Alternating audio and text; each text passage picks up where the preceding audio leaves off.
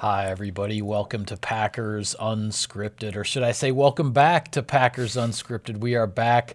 Mike Spofford, Wes Hodkiewicz from Packers.com, coming to you here from our studios at Lambeau Field. Wes, the last time we addressed the audience in this setting was actually before we went to the NFL Scouting Combine. Right. We did some shows from Indianapolis as well. But in a nutshell, free agents have arrived, players have departed, others have retired. There has been a whole bunch of Packers-related news here since the last time we sat at this desk. Where do you want to start? Well, I mean, you could start in a million different places, right? I mean, the fact that it's so funny, no matter what, the offseason, it moves so fast, so many things happen. I think for my money, it's those first 48 hours of the negotiating period. The fact that the Packers did come to agreements with 4 different free agents, signed them right at the start of free agency. The outside linebacker situation is going to look 120% different for the Green Bay Packers this year. Yeah. Overall, it's just been a lot of change. But I think at the same time, with Mike Pettine coming back, you bring in Adrian Amos now as sort of the commander there on the defense. You have, the 2 Smiths coming in to help anchor the pass rush. A lot of optimism about the defense and potentially how they can move forward now. And offensively, the big thing is Aaron Rodgers, Matt LaFleur, and building that foundation now for the offense. And I think as we start to get into this offseason program, they've already started up. We have guys coming in for the strength and conditioning program. Seeing where these teams go, where this team goes, where these players go with the puzzle pieces in place is going to be one of the more intriguing things now as we get going into OTAs and mini camps and things of that nature. Yeah, well, to call it a flurry of activity in the first couple days of free agency might be the understatement of the offseason here in Green Bay. 4 players are signed. You mentioned the 2 outside linebackers, the pass rushers, Za'Darius Smith from Baltimore and Preston Smith from Washington. Then you had Adrian Amos from division rival Chicago at safety. And then offensive lineman Billy Turner, a guy who I look at all 4 of these guys as starters for the Packers in 2019. The Packers aren't necessarily saying exactly where Billy Turner is going to play, but all signs would indicate he's going to be your guy at right guard when you have that spot essentially wide open here, and you sign a guy that early in free agency. And as you said, now the players are getting rolling with off-season workouts. They're in the building. They're getting to know Matt LaFleur and the new coaches that are here. Nathaniel Hackett, you mentioned Mike Pettine, obviously, has returned for year 2 as defensive coordinator. There's a lot of energy in this building. There's a lot going on for April. There's a lot going on around here. And as you said, certainly some optimism here, especially on the defensive side of the ball with the combination of Pettine coming back and then some young up-and-coming players that the Packers have signed as free agents with the idea that their best years are ahead of them. Right, and I mean, you wrote about it about a month ago already. The fact that the Packers signed a bunch of guys all in that 25 to 26-year-old range. Gutekunst had such a great comment going back to the owners' meetings about how he's not really looking for 1 or 2 year rental players. He wants guys that are coming into their formative years in the NFL. And I think when you look, Za'Darius Smith, Preston Smith, both of those guys have been remarkably durable throughout their career and have kind of been on the incline. Specifically in Za'Darius' case, 8.5 sacks last year for the best defense in the league, led them in sacks. And I think he's one of those guys that always had that type of potential. Brian Gutekunst mentioned they'd been looking at him back in the 2015 draft. Milt Hendrickson and the Ravens ended up getting him in Baltimore, and he's been on this steady rise. So the biggest thing, I think, when you look back to 2018, the Packers were missing something with their pass rush. Now, it got home quite a bit. They ended up putting up a lot of sacks, but it was about the consistency side of it and also trying to weather through some of those injuries. Clay Matthews moves on to L.A. The Packers move on from Nick Perry. And now you have Kyler Fackrell and these 2 young pass rushers that I think really are going to bring a new energy to that side of the game. And then Amos, I think, is a spot on. I think could really, under the radar, be the best signing for them this offseason because he brings stability to arguably the most unstable position for them last year with all the different safeties they had to go through. So I think it's a really good first step. Again, it's all on paper. You have to do it on the field, but the potential's certainly there. Yeah, I'm really interested to see Amos, certainly, as you mentioned, in the back end here with the Packers, because you look at his track record so far with the Bears coming out of Penn State as a draft choice a handful of years ago. Not a lot of the big, flashy splash plays and whatnot. The Packers signed him not only because he's a reliable guy, and they feel like they know exactly what they're getting, but also because they feel like the interceptions and the splash plays maybe are going to start to come for him as he continues to get more and more comfortable in his pro career. All of these free agent signings really were projection signings for the Packers. They're looking at, hey, it's not just about what these guys have done, but about what we think they're going to do here in the very near future. The Packers are hoping to capitalize on players who they believe their arrows are pointing up, as they say. Yeah, exactly. And I think when you look at all these guys being in that 25 to 26 age range, it worked out perfectly for them. In the 2015 draft class for the Packers, it didn't work out the way they wanted it to, but now you've been able to go and get some guys, some really successful players out of that draft class, I think, to kind of augment those positions. I think a guy like Billy Turner, too, brings a lot to the offensive line in terms of his versatility. You know, when you pay a player that much money, you would expect he will start. Yeah. Right guard appears to be the starting opening right now, but it's understandable the Packers don't want to paint him in a box at this case. And then, not to mention, you also were able to get Cole Madison back, returning for the start of the offseason program after being away from the team last year. So, you know, a lot of people in Insider Inbox have talked about that being almost like an extra draft pick this year as well. So, I think as you go into the draft now in a couple of weeks, Michael, the Packers have been able to address enough of their quote-unquote needs that when you look at 12, when you look at 30, when you look at 44, it doesn't appear to me that it's like, okay, you have to get player X, you have to get position X here.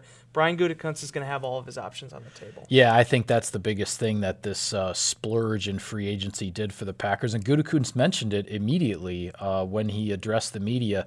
You make these kinds of moves in free agency, and it gives you all kinds of flexibility heading into the draft. He was going to have some measure of flexibility anyway because he's going in with 10 picks. Right. He has the extra first-round pick at the end of the first round from the trade last year, 10 picks total. But now, as you said, from a position standpoint, we all know you want to take the best player available. You don't want to leave better players for your competition to draft. Right. You got to take the best guy who's there at that time. But we also know that roster needs can sometimes start to, push the equations or throw things a little bit out of balance. Gutekunst doesn't have to look at it that way. Right. With the moves that he made in free agency, all the flexibility for what he wants to do, take a best player here, trade up or trade back, he's got everything as at his disposal now heading into the draft. And I think that's one of the biggest things that these early days of free agency accomplished for the Packers. Yeah, and you want to be able, if you're going to spend money, you want to spend it early. You want to get the top-end guys. I think you can make a case the Packers got the two most coveted pass rushers there. I think Adrian Amos was right up there as far as safeties. And Billy Turner, I think, has a lot of potential in front of him, even though he only has about 1.5, 2 years of starting experience. A lot of versatility, a lot of options, and as you mentioned with Brian Gutekunst going into now his second draft as GM, 10 picks to work with. The draft is his oyster, so to speak, at this point in time. Yeah, well, in our upcoming couple of episodes, we're going to take a little bit closer look at the draft and where the Packers stand at some different positions. But before I get too far out of practice here, Wes, the Green Bay Packers get ready for game day with the powerful noise-canceling technology of Bose Quiet Comfort 35 headphones 2. Learn more at www.bose.com/Packers. Bose, the official headphones of the Green Bay Packers, and at home or here in the stands, we all know that Green Bay fans give it their all, and that takes a lot of energy. So grab a warm bowl of Campbell's Chunky Soup. Its meaty goodness fuels the greatness of Packers fans everywhere. Try the delicious classic chicken noodle soup. Just visit your local supermarket and ask for Campbell's Chunky Soup, official soup partner of the Green Bay Packers. Okay, we mentioned players came back a week ago Monday on April 8th, if I'm getting my date correct, for the start of off-season workouts. Packers get one extra week of off-season workouts this year because of having a new head coach, so they started a little bit earlier than a lot of the other teams.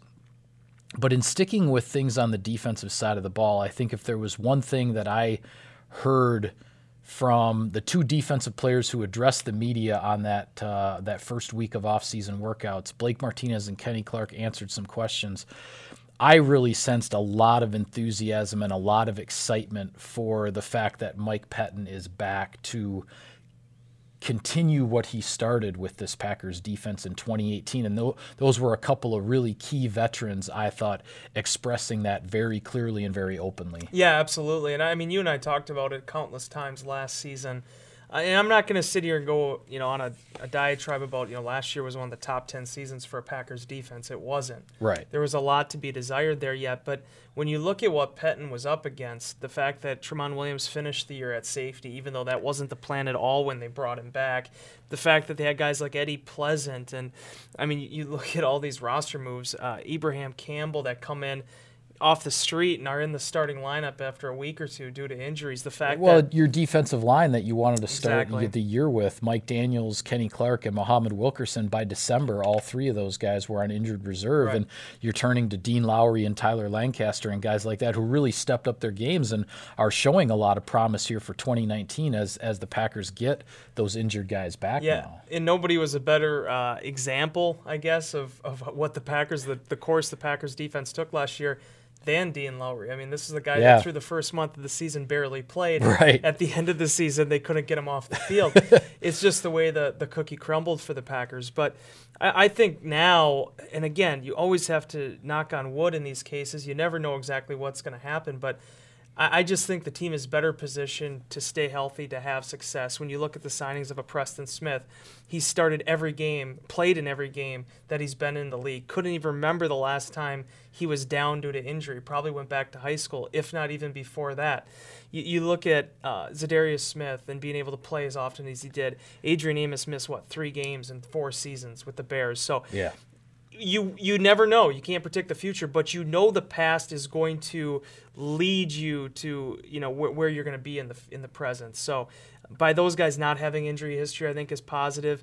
I think when you look at the areas of which the Packers are building their defense around with Kenny Clark, with Blake Martinez, with the cornerbacks, with Jair Alexander, they have studs in place. They have guys that can be playmakers and difference makers and leaders in place, but they needed to find a way to expedite that process. Yep. I think these free agent additions have done that. Yeah, and on the offensive side of the ball, the two players we heard from when off-season workouts began, quarterback Aaron Rodgers, wide receiver Davante Adams. No real surprises there. Rodgers certainly addressed, as he had done on the radio, all the stuff about the Bleacher Report article. I don't know about you. I don't really want to get into it. I think it's been rehashed and redone plenty. The key message being the Packers' leaders on offense, whether you're talking Rodgers or Adams or David Bakhtiari, Brian Bulaga, whoever you want to pick, this offense is all about moving forward now. Right. It's about Matt LaFleur. It's about Nathaniel Hackett. It's about where the future is and the immediate future as these guys start to sink their teeth into the playbook. We know they're not going to be doing any on-field stuff quite yet, but that's certainly coming up. They're having meetings, going over some of the X's and O's on the big screen, all that kind of stuff. And again, I sense it's an excitement thing. There's a newness, there's a freshness to everything that's going on here. And when your veteran players are voicing that, I think that speaks volumes to how things have gotten started. There was a line I made in Inbox about 2 or 3 weeks ago, and I'm not usually one just to tout my writing, but there was a point I was trying to make with it, and that's if you fix the faucet, the leaks stop, right? If you win football games, that's right. The outside noise quiets. People had asked, are these things that Rodgers needs to address, that Matt LaFleur needs to address? And my thought the entire time has been, you need to concentrate on what's in the locker room now. If that's something that LaFleur and Rodgers want to talk about in a private setting, that's up to them. But in terms of that locker room, what's happened in the past, what happened in 2018 doesn't dictate what happens in 2019. Right.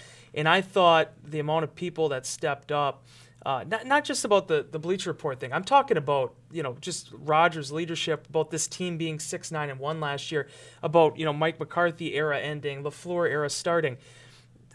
It's been pretty important, I think, if you talk to Matt LaFleur, to start anew.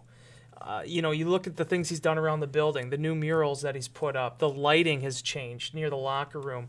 They are trying to put their own imprint on this thing now. No doubt. And for Matt LaFleur, it's about building that relationship with Aaron Rodgers and getting them back on track. There was a great question that was asked during the news conference with Davante Adams, basically saying, hey, do you think Aaron Rodgers just wants to go out there and, shove it up everybody's you-know-what, and play well? And Adams had his first response was, well, I know I do. I do, exactly. So there are guys on this football team that are dedicated to Rodgers, that they want to be successful again. That 2016 draft class we were just talking about, those guys went to an NFC Championship game and haven't been to the playoffs the past 2 years. Aaron Jones has not been to a playoff game. Played at UTEP where they didn't have a whole heck of a lot of success. There is a hunger to be able to turn this thing around, and as Aaron Rodgers said, his most poignant statement in his time addressing the media for 18 minutes, he looks at it from the fact that there is no grace period. You are the Green Bay Packers. He's a 2-time MVP quarterback. They have a veteran line. They have a veteran core. You got to go out and win some ball games. Yeah, and I think as I had mentioned when we did a 3 Things video with Larry McCarron and in Inbox, other discussions that we've had, that line about no grace period, I really took that one to heart, because I don't think that was Rodgers just saying that.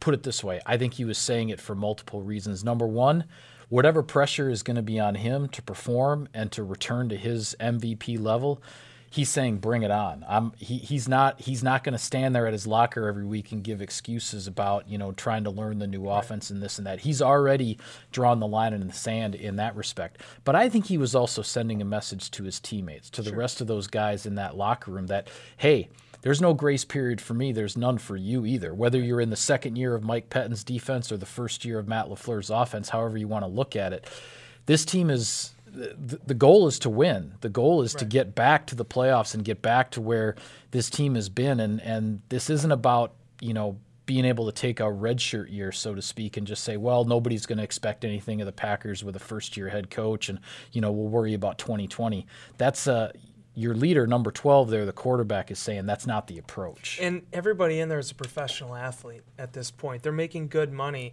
to do what they do. They are the cream of the crop. They are guys who have gone through the scouting process with the Packers. They felt that these are players that can become contributors and become Pro Bowlers and All-Pros and be able to win championships. And as Rodgers said, that's what we have to get back to, competing for championships. He even made a little bit of a joke about the success that the Brewers and the Bucks are having. Well, maybe it's time for the Green Bay Packers to pick it up too. Yeah. That's what it ultimately comes down to, because there is a culture that's been established. And when you go back-to-back seasons without making the playoffs, whatever reasons played into that, the fact that you didn't do that was the first time in, 28 years that's happened? Mm-hmm. You have to find a way to get some answers. I just think people want change. They want adjustments. They want something new. The Packers certainly did that from the top down this offseason. You got to roll the dice and see how it comes out. But, I mean, the fact that they're at this point in time now, and at least there is that new energy that you were talking about, I think in terms of just the offseason, it's mission accomplished. Yeah. One other thing I want to touch on here before we sign off on our first show back, Wes. 4 Packers players in recent weeks have announced their retirement. John Kuhn, Jordy Nelson, Josh Sitton, and TJ Lang. It's quite a list when you think about it. I'm just going to throw it to you. All 4 of those guys, Packers Hall of Famers? Yeah, unequivocally. I think so, too. It's going to be tough to get them all in the same year. Yeah, that might. We'll have to see how it gets spaced and parsed out here once they become eligible for the Packers Hall of Fame. But I'm with you. I think they all belong. I just think and I know everybody had a varying contribution to the Super Bowl 45 team. Right. Sitton was young in his career as a starter. TJ was still a backup. Jordy came on late that season.